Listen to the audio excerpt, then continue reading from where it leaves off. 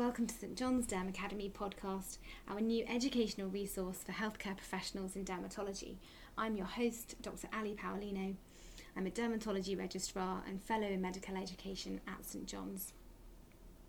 Our podcasts aim to update you on topical issues and share practical information on how experts in their field treat conditions. I'd like to quickly remind listeners that the information in this podcast is aimed at healthcare professionals. It's based on the latest evidence and expert opinion at the time of recording. We'd also recommend that any patient listening consults their own physician for any medical issues they may have.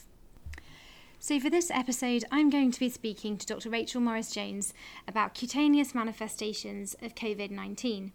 She's a consultant dermatologist here at St John's and a national expert on infectious dermatology and paediatric dermatology.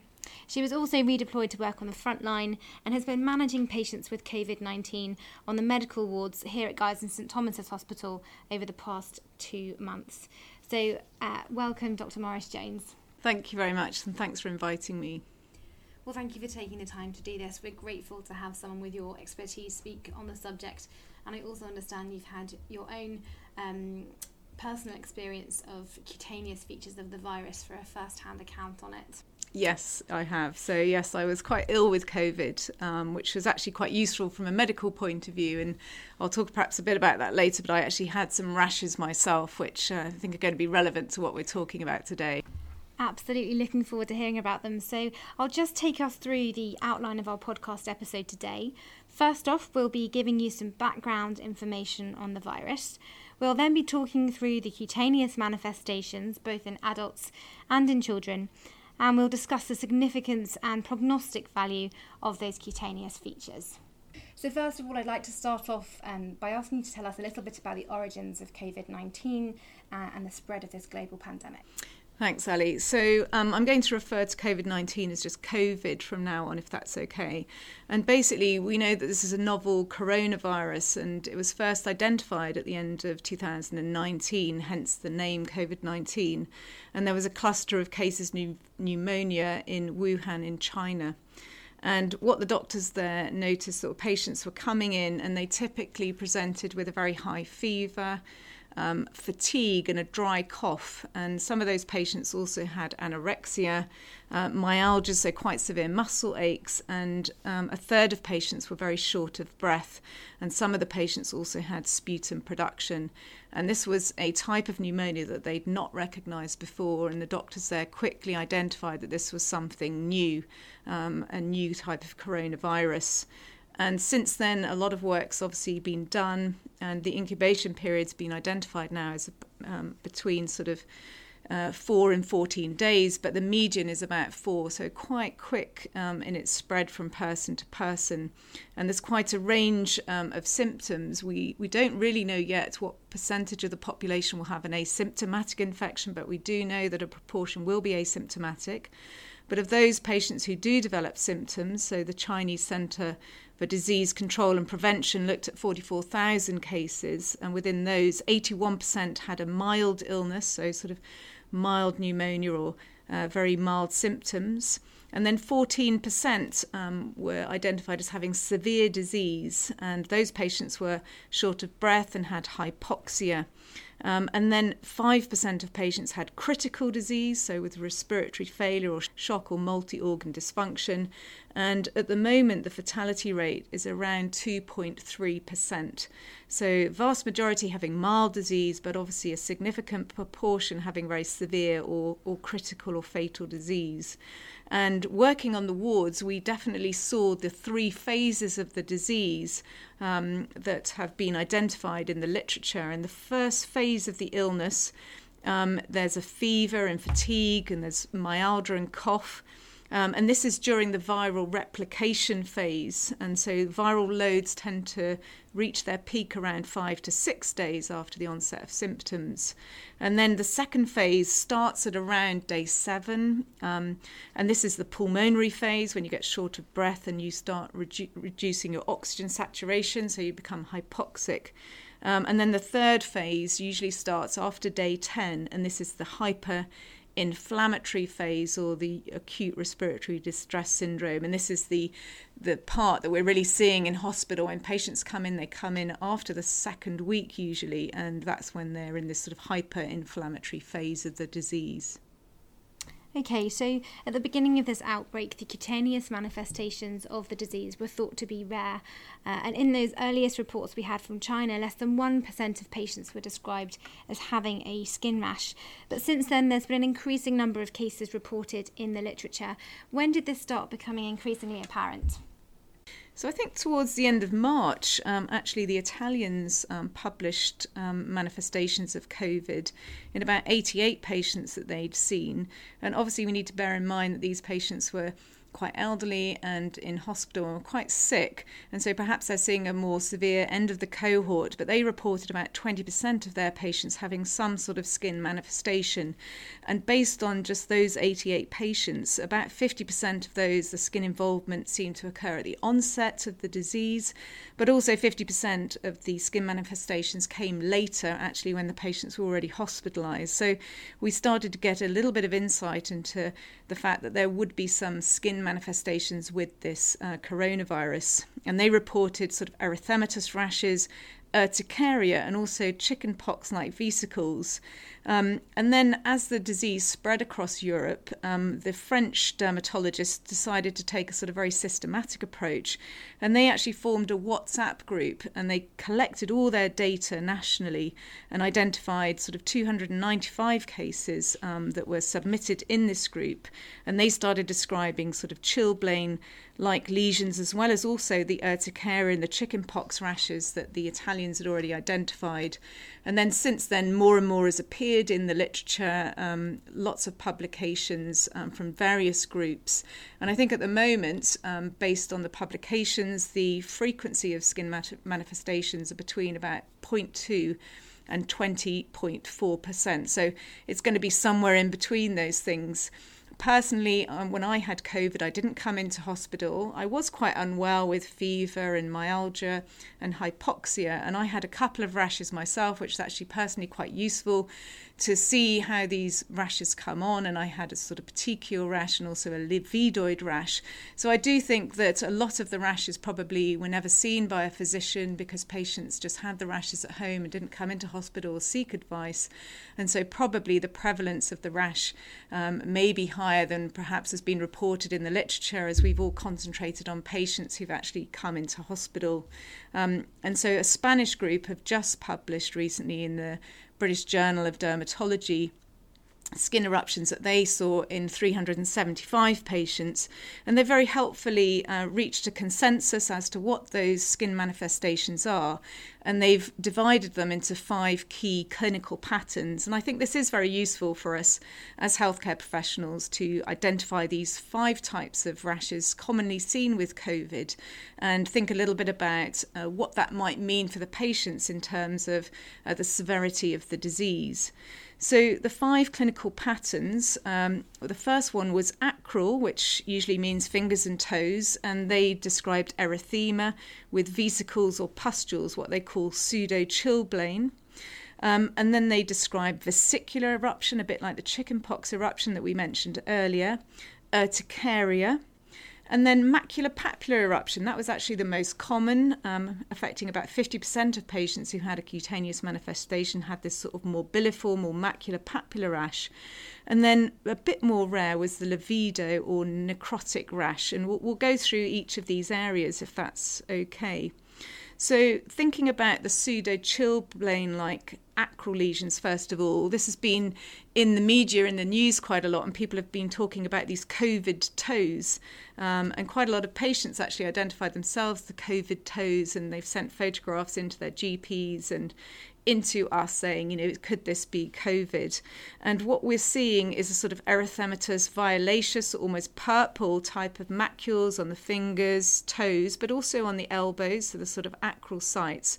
And I've seen it along the lateral borders of the feet in patients. And the skin's quite edematous, and it's also a bit itchy rather than painful. It looks quite painful, but actually they describe itching.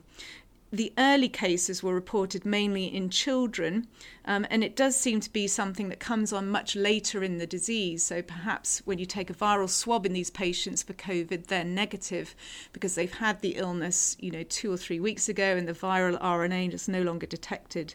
So generally, it's been thought that these pseudo-chilblain type clinical features occur late, and most of the patients had mild disease. So if you're seeing that, usually the COVID's already gone and the patient's in the recovery phase. There have been some biopsies from these rashes, and what they've shown is an inflammatory response causing a sort of hypercoagulation in the blood vessels and microthrombi, and certainly that's what we've seen biopsying patients here. So that's the sort of pseudo-chilblain or the COVID toe rash.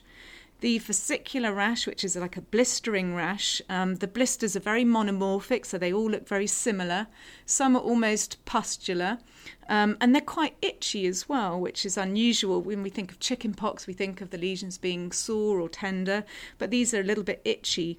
And it tended to occur on the torso, particularly of middle-aged patients, and it lasted for about 10 days. So the blisters last for almost 2 weeks. And in one series, they came on between day 4 and day 30. So there's a bit of a spectrum there.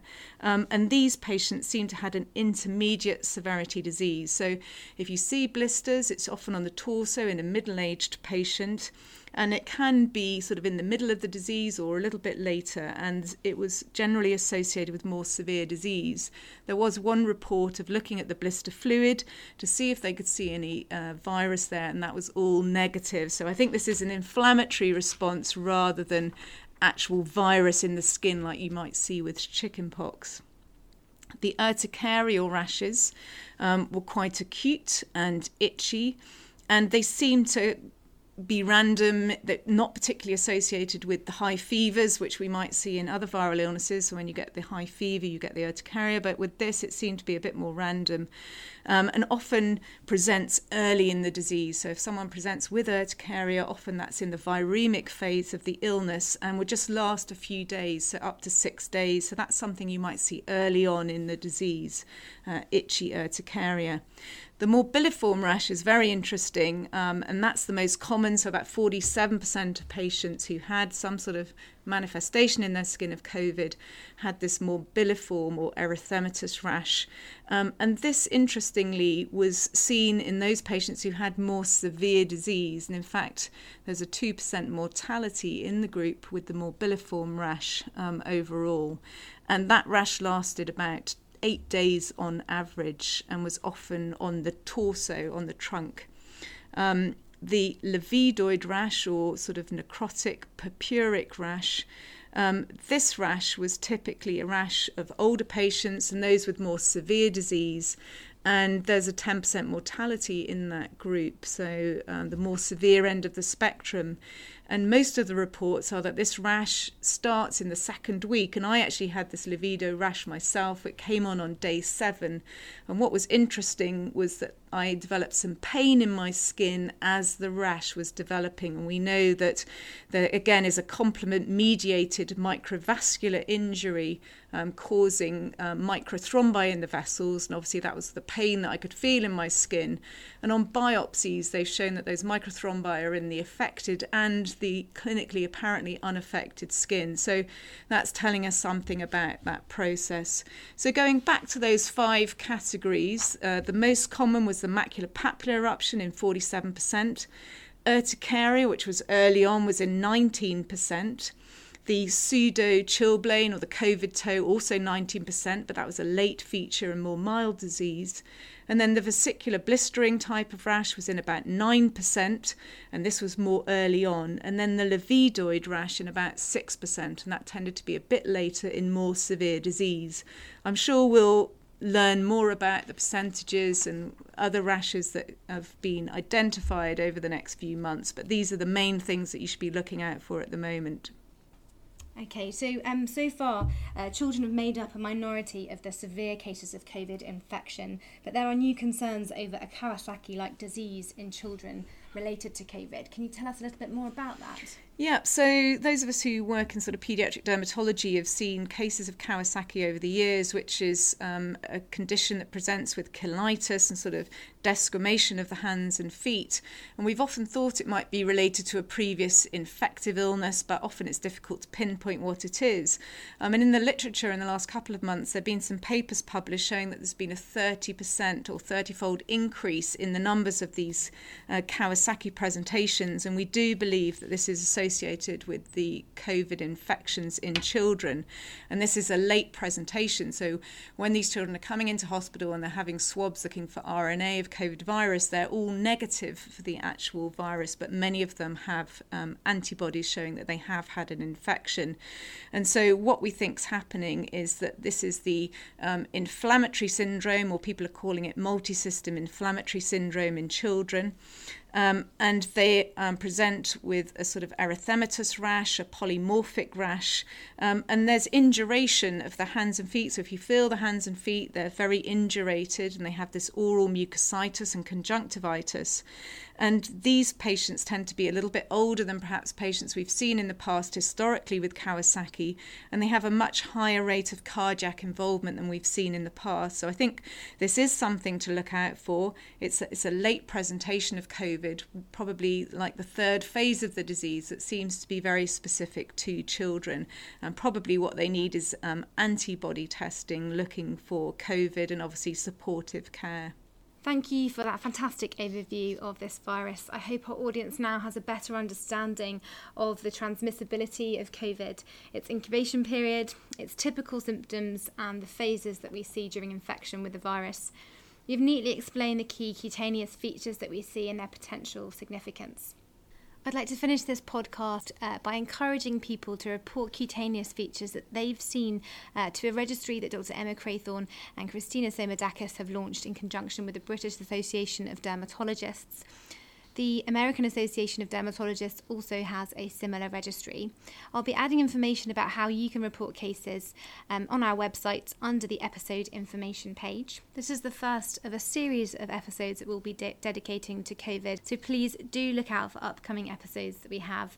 We'll be discussing occupational skin disease during the pandemic, and we'll also be talking about COVID-19 and the impact that it's had on our patients on immunosuppressants.